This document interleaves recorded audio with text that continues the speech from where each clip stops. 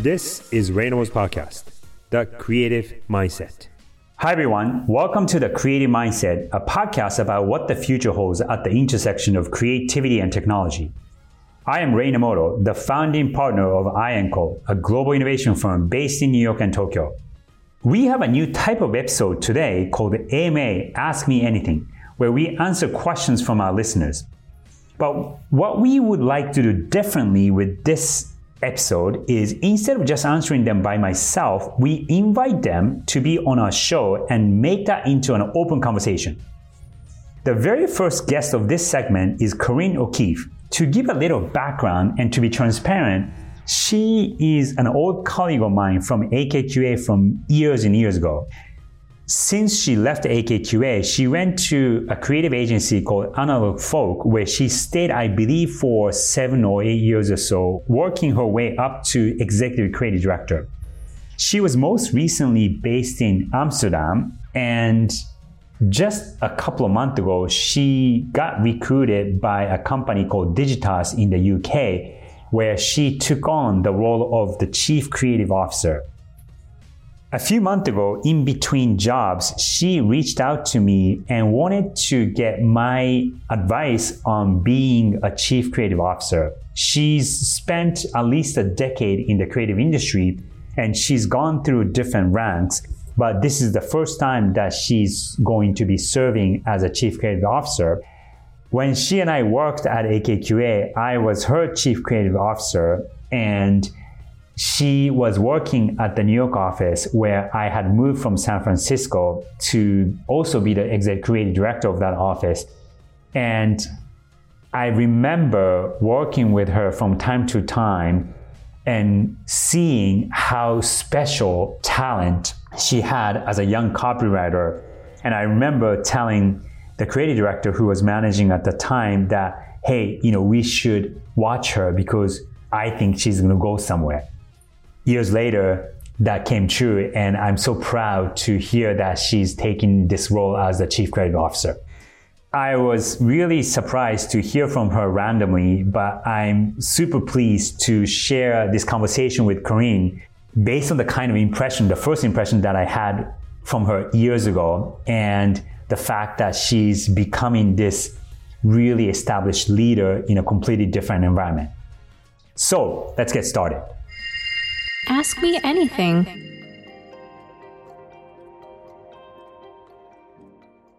Recently, Corinne just reached out to me completely out of the blue, I think. Just for the context for the listeners, if you could give a quick introduction about yourself, and then if you miss anything, I'll chime in to give a bit more color in terms of your illustrious and successful career that you've had. Well, we first met when I was an associate copywriter at AKQA in New York. I remember I'd started there right before you had moved over from San Francisco. And I had been at AKQA, I was in New York, and then I went to Portland, worked my way up to associate creative director. And then I actually left there to go help open the Analog Folk Portland office, where we had Nike as our first flagship client. And I was overseeing creative there, both in Portland and New York, until about 3 years ago, when I relocated to Amsterdam, where I helped open the office here to help the agency expand both the Nike relationship globally, but also into a new market. It's been 8 years at Analog Folk after we had worked together for almost 6. And now I'm in a transition period where I'm actually stepping into a chief creative officer role at Digitas UK in London.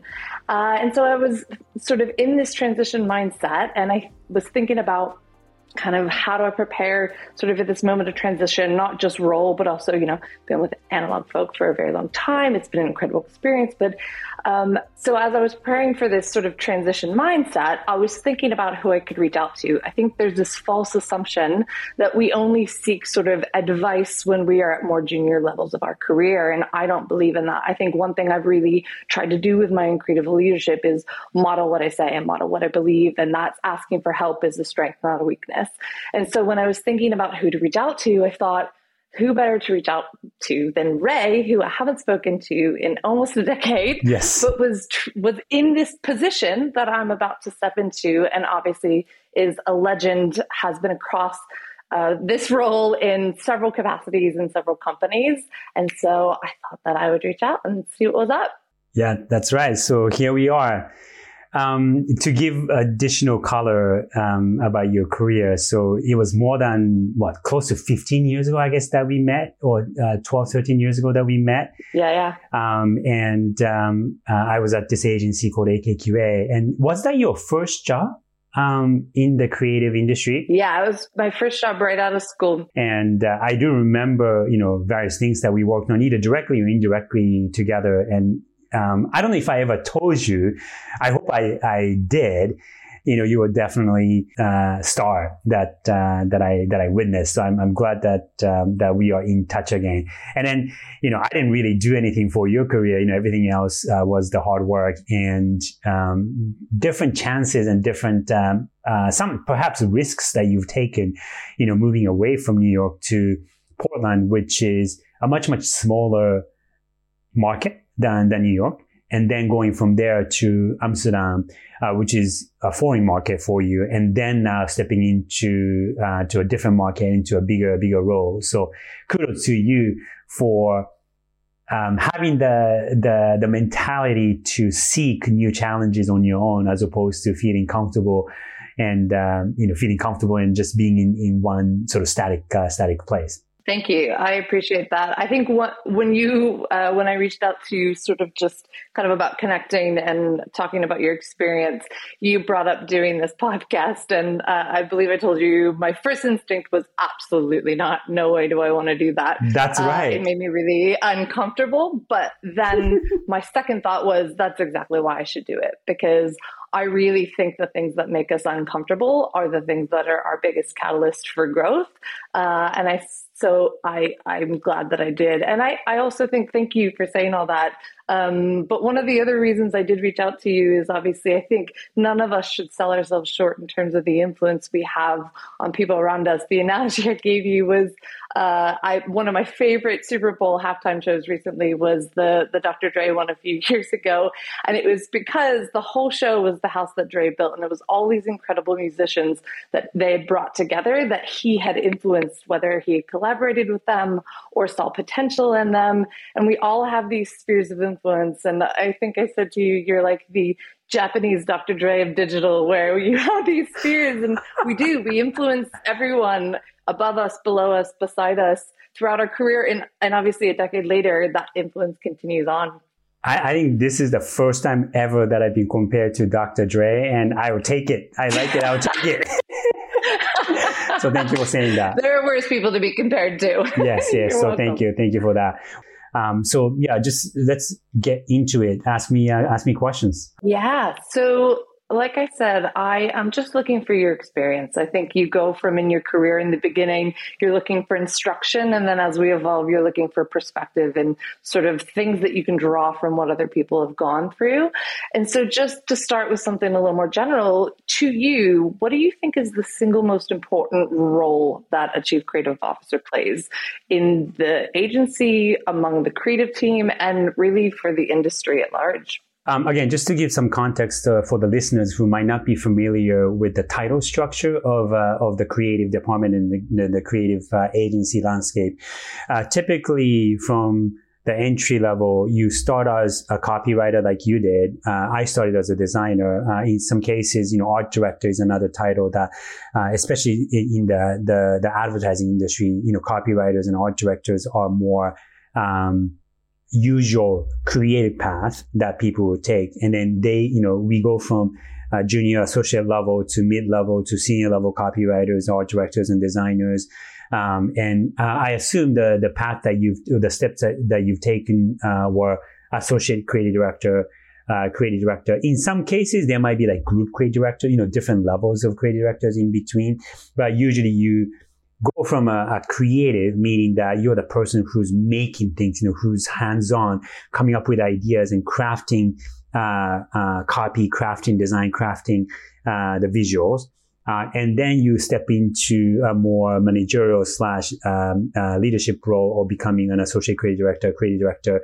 And then most recently, you have been the executive creative director of the agency, correct? Yes. Well, for the past sort of 7 years. Yeah, right. Yeah. So executive creative director is typically close to the top of the food chain. And a lot of people do get to that level as people gain experience.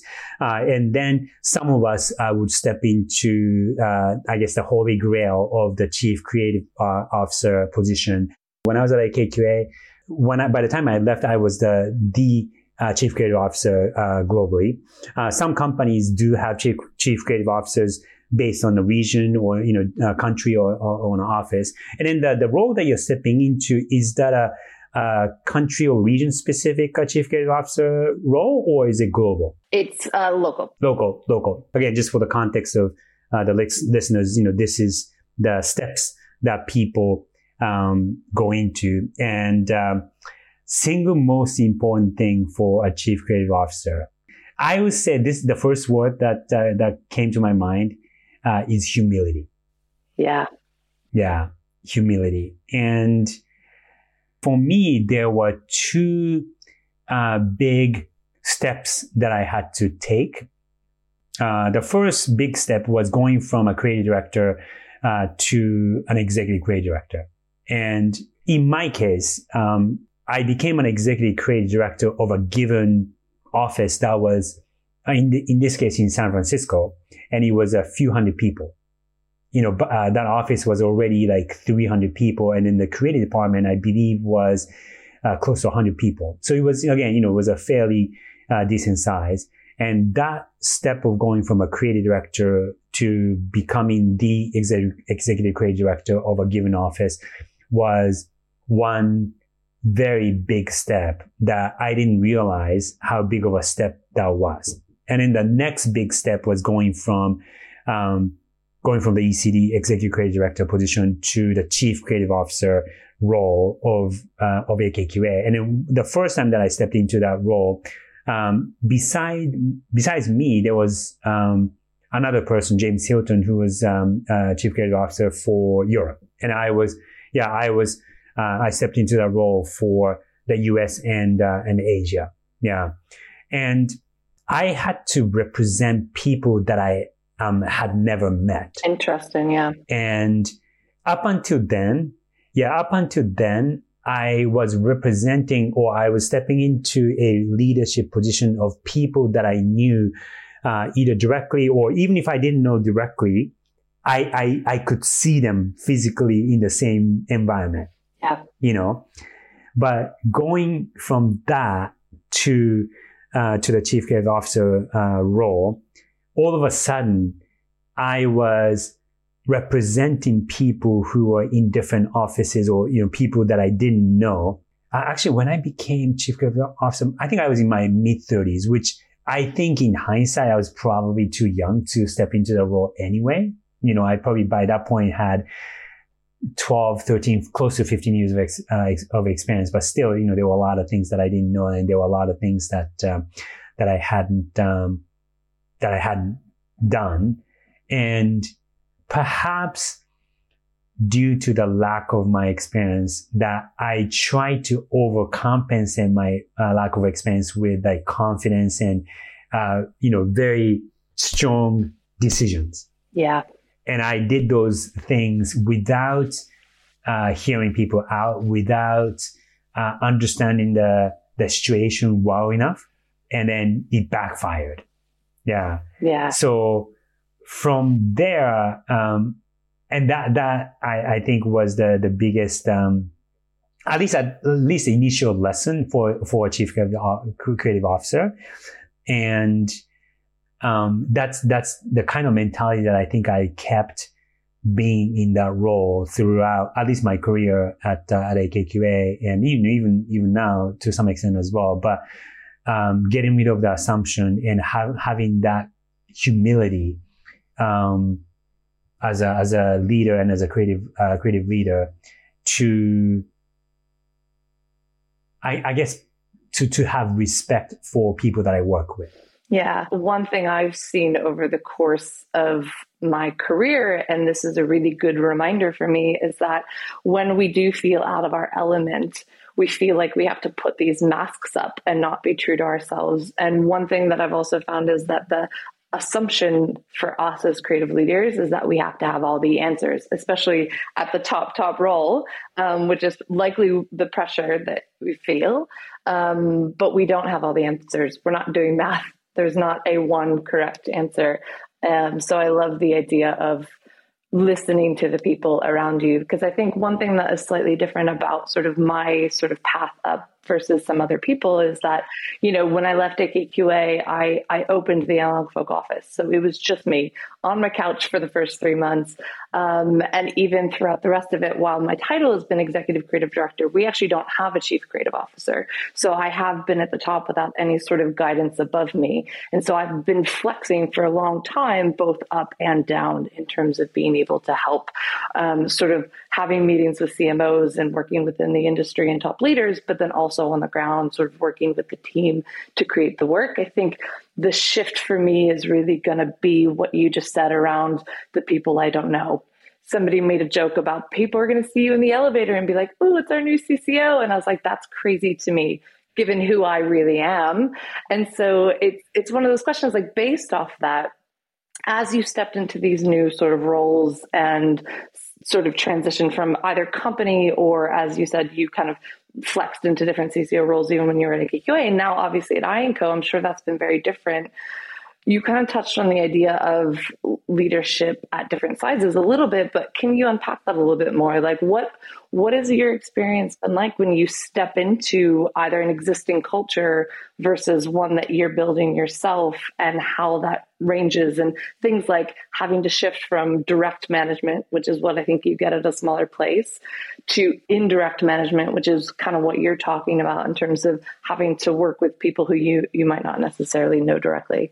Yeah. The next aspect of being a CCO that was, I think, useful down the line, and something that made a big difference when I wasn't working. So being a CCO, because you are a representative in many ways. You know, you're a representative of a group of people, you are representative of the given office that you're working for, and you're representative of the company that you belong to as one of the top senior leaders of that company. So unlike the previous positions that, you know, I've had and that you've had, you are less and less working directly with the team members. But one of the things that I did very consciously one year, and I don't know if I ever told you this story, but as I stepped in to that role, I was a newly promoted CCO. I was making, you know, a cup of coffee in the kitchen. This is in San Francisco, and there was another person that I didn't recognize, young person. And I asked him, I'm Ray, what, are you new at AKQA? And he goes, oh yeah, I'm new. And I asked him, what do you do? And he goes, I'm a copywriter. And he goes to me, oh, what do you do? And I'm like, oh, you don't know who I am. I'm your boss's boss, probably. Not to be too arrogant, but, there were multiple levels between that young individual and, I was still pretty young, but there were multiple levels in between. And at first I was a little taken aback that you just started at AKQA. You probably should know me, but then I thought about it. Well, you know what? It's on me to, I'm not doing enough to let people know who I am and what I do, at least in in that environment. So maybe, it's not his fault. I'm not doing enough to make myself visible. Right. Right. So I said, okay, every month, I'm going to make a point of talking to everybody in the creative department at least once, even if it's like a 3-minute chit chat. It's probably the second biggest thing that had made the most profound, positive impact as a leader. And the second aspect that I would, now that I'm talking about it and thinking about it out loud with you, is visibility. Having that kind of visibility on a regular basis, even if it's, as quick as a couple of minutes, made a big difference, and on a personal level. I would just say I love that so much for so many reasons. And you probably don't remember this. I don't know if it was the same story or a different time, but when my first week at AKQA in New York, again, first job right out of college, a similar thing had happened with somebody in the kitchen there. And I believe you were visiting from San Francisco at the time. You hadn't moved over yet. And somebody asked you what you did, and you just responded, designer. And not in an arrogant way, not in a like taking the piss way, but in a way where you're just like, designer. And we walked away. And then I was at a table with some interns and people, and they're like, oh my God, he didn't know who Ray was. And it was like this whole thing. But I remember very early on in that having, one, being like, okay, I need to know who Ray is. Number two, very, very much like having interactions with you, like these small micro interactions that you're saying, which I think really did have a difference in terms of how comfortable I felt, especially when you said I had the opportunity to work directly with you quite a lot. And what I love about that is I feel like a lot of people might feel it's the team's responsibility to know who I am, as opposed to shifting it and it's my responsibility to introduce myself to the team, to make myself feel visible so they feel comfortable in knowing who I am, as opposed to it being sort of this, thing. So that's quite funny. I really like that.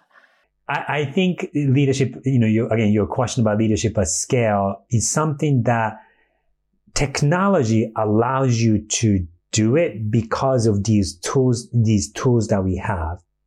But also, I think what we as leaders have to be careful about is to not rely on technology to create those connections, and really make an effort to reach out to individuals on one-on-one basis as much as possible. And it's not the responsibility of the individuals. I think it's the responsibility of the leader to make an effort to reach out to individuals, even if it's, 50 people, 100 people, if you can and you don't have to do it every week because it's not possible, but if you make an effort to do it over time, that you have a connection, with individuals separately. Yeah. And, I think the trick for leadership at scale is how personal can you make that relationship with individuals? Yeah, I think that's a really good point. And what I'm taking both from sort of critical role of CCO plus sort of regardless of level or scale or existing culture versus building culture is connections, human one-to-one connections, and figuring out different ways to be able to do that in a genuine way and an authentic way, as opposed to allowing things like technology to become a crutch where while it is a connection, it's not that sort of more deeper, genuine way where you are building, I guess, this comfortability level, which is necessary to build trust.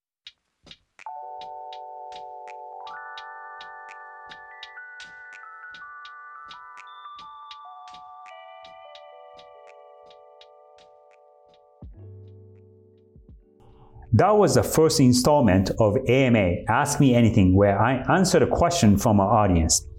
The question came from an old colleague of mine, Corinne, and she's somebody who's stepping into the Chief Creative Officer role for the first time.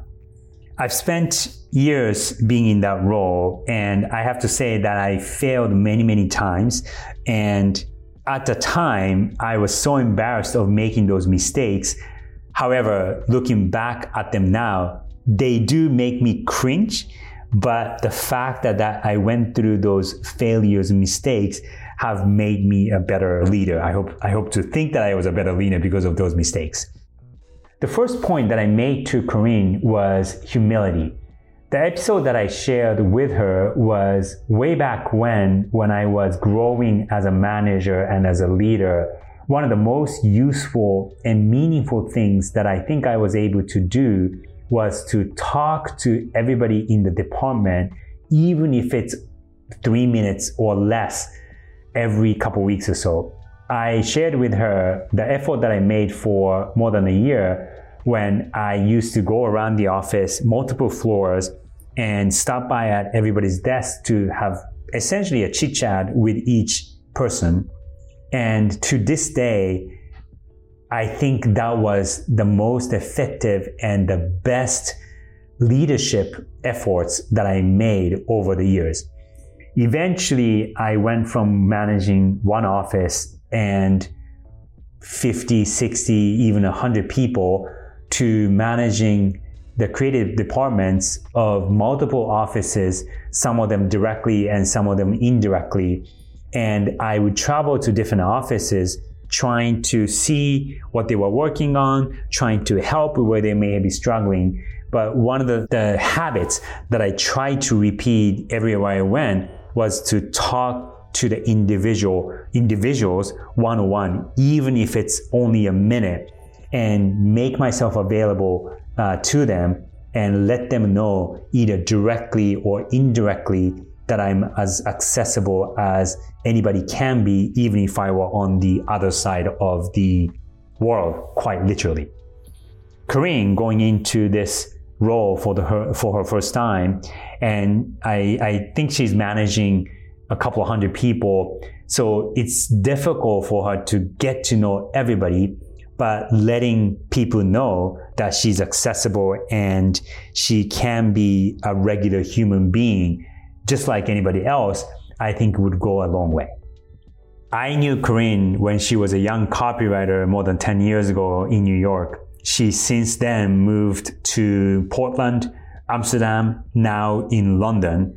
And I'm so proud of the achievement that she's made as not just as a creative, but as a creative leader. And I wish her nothing but the best of luck. And I'm sure she will do an amazing job.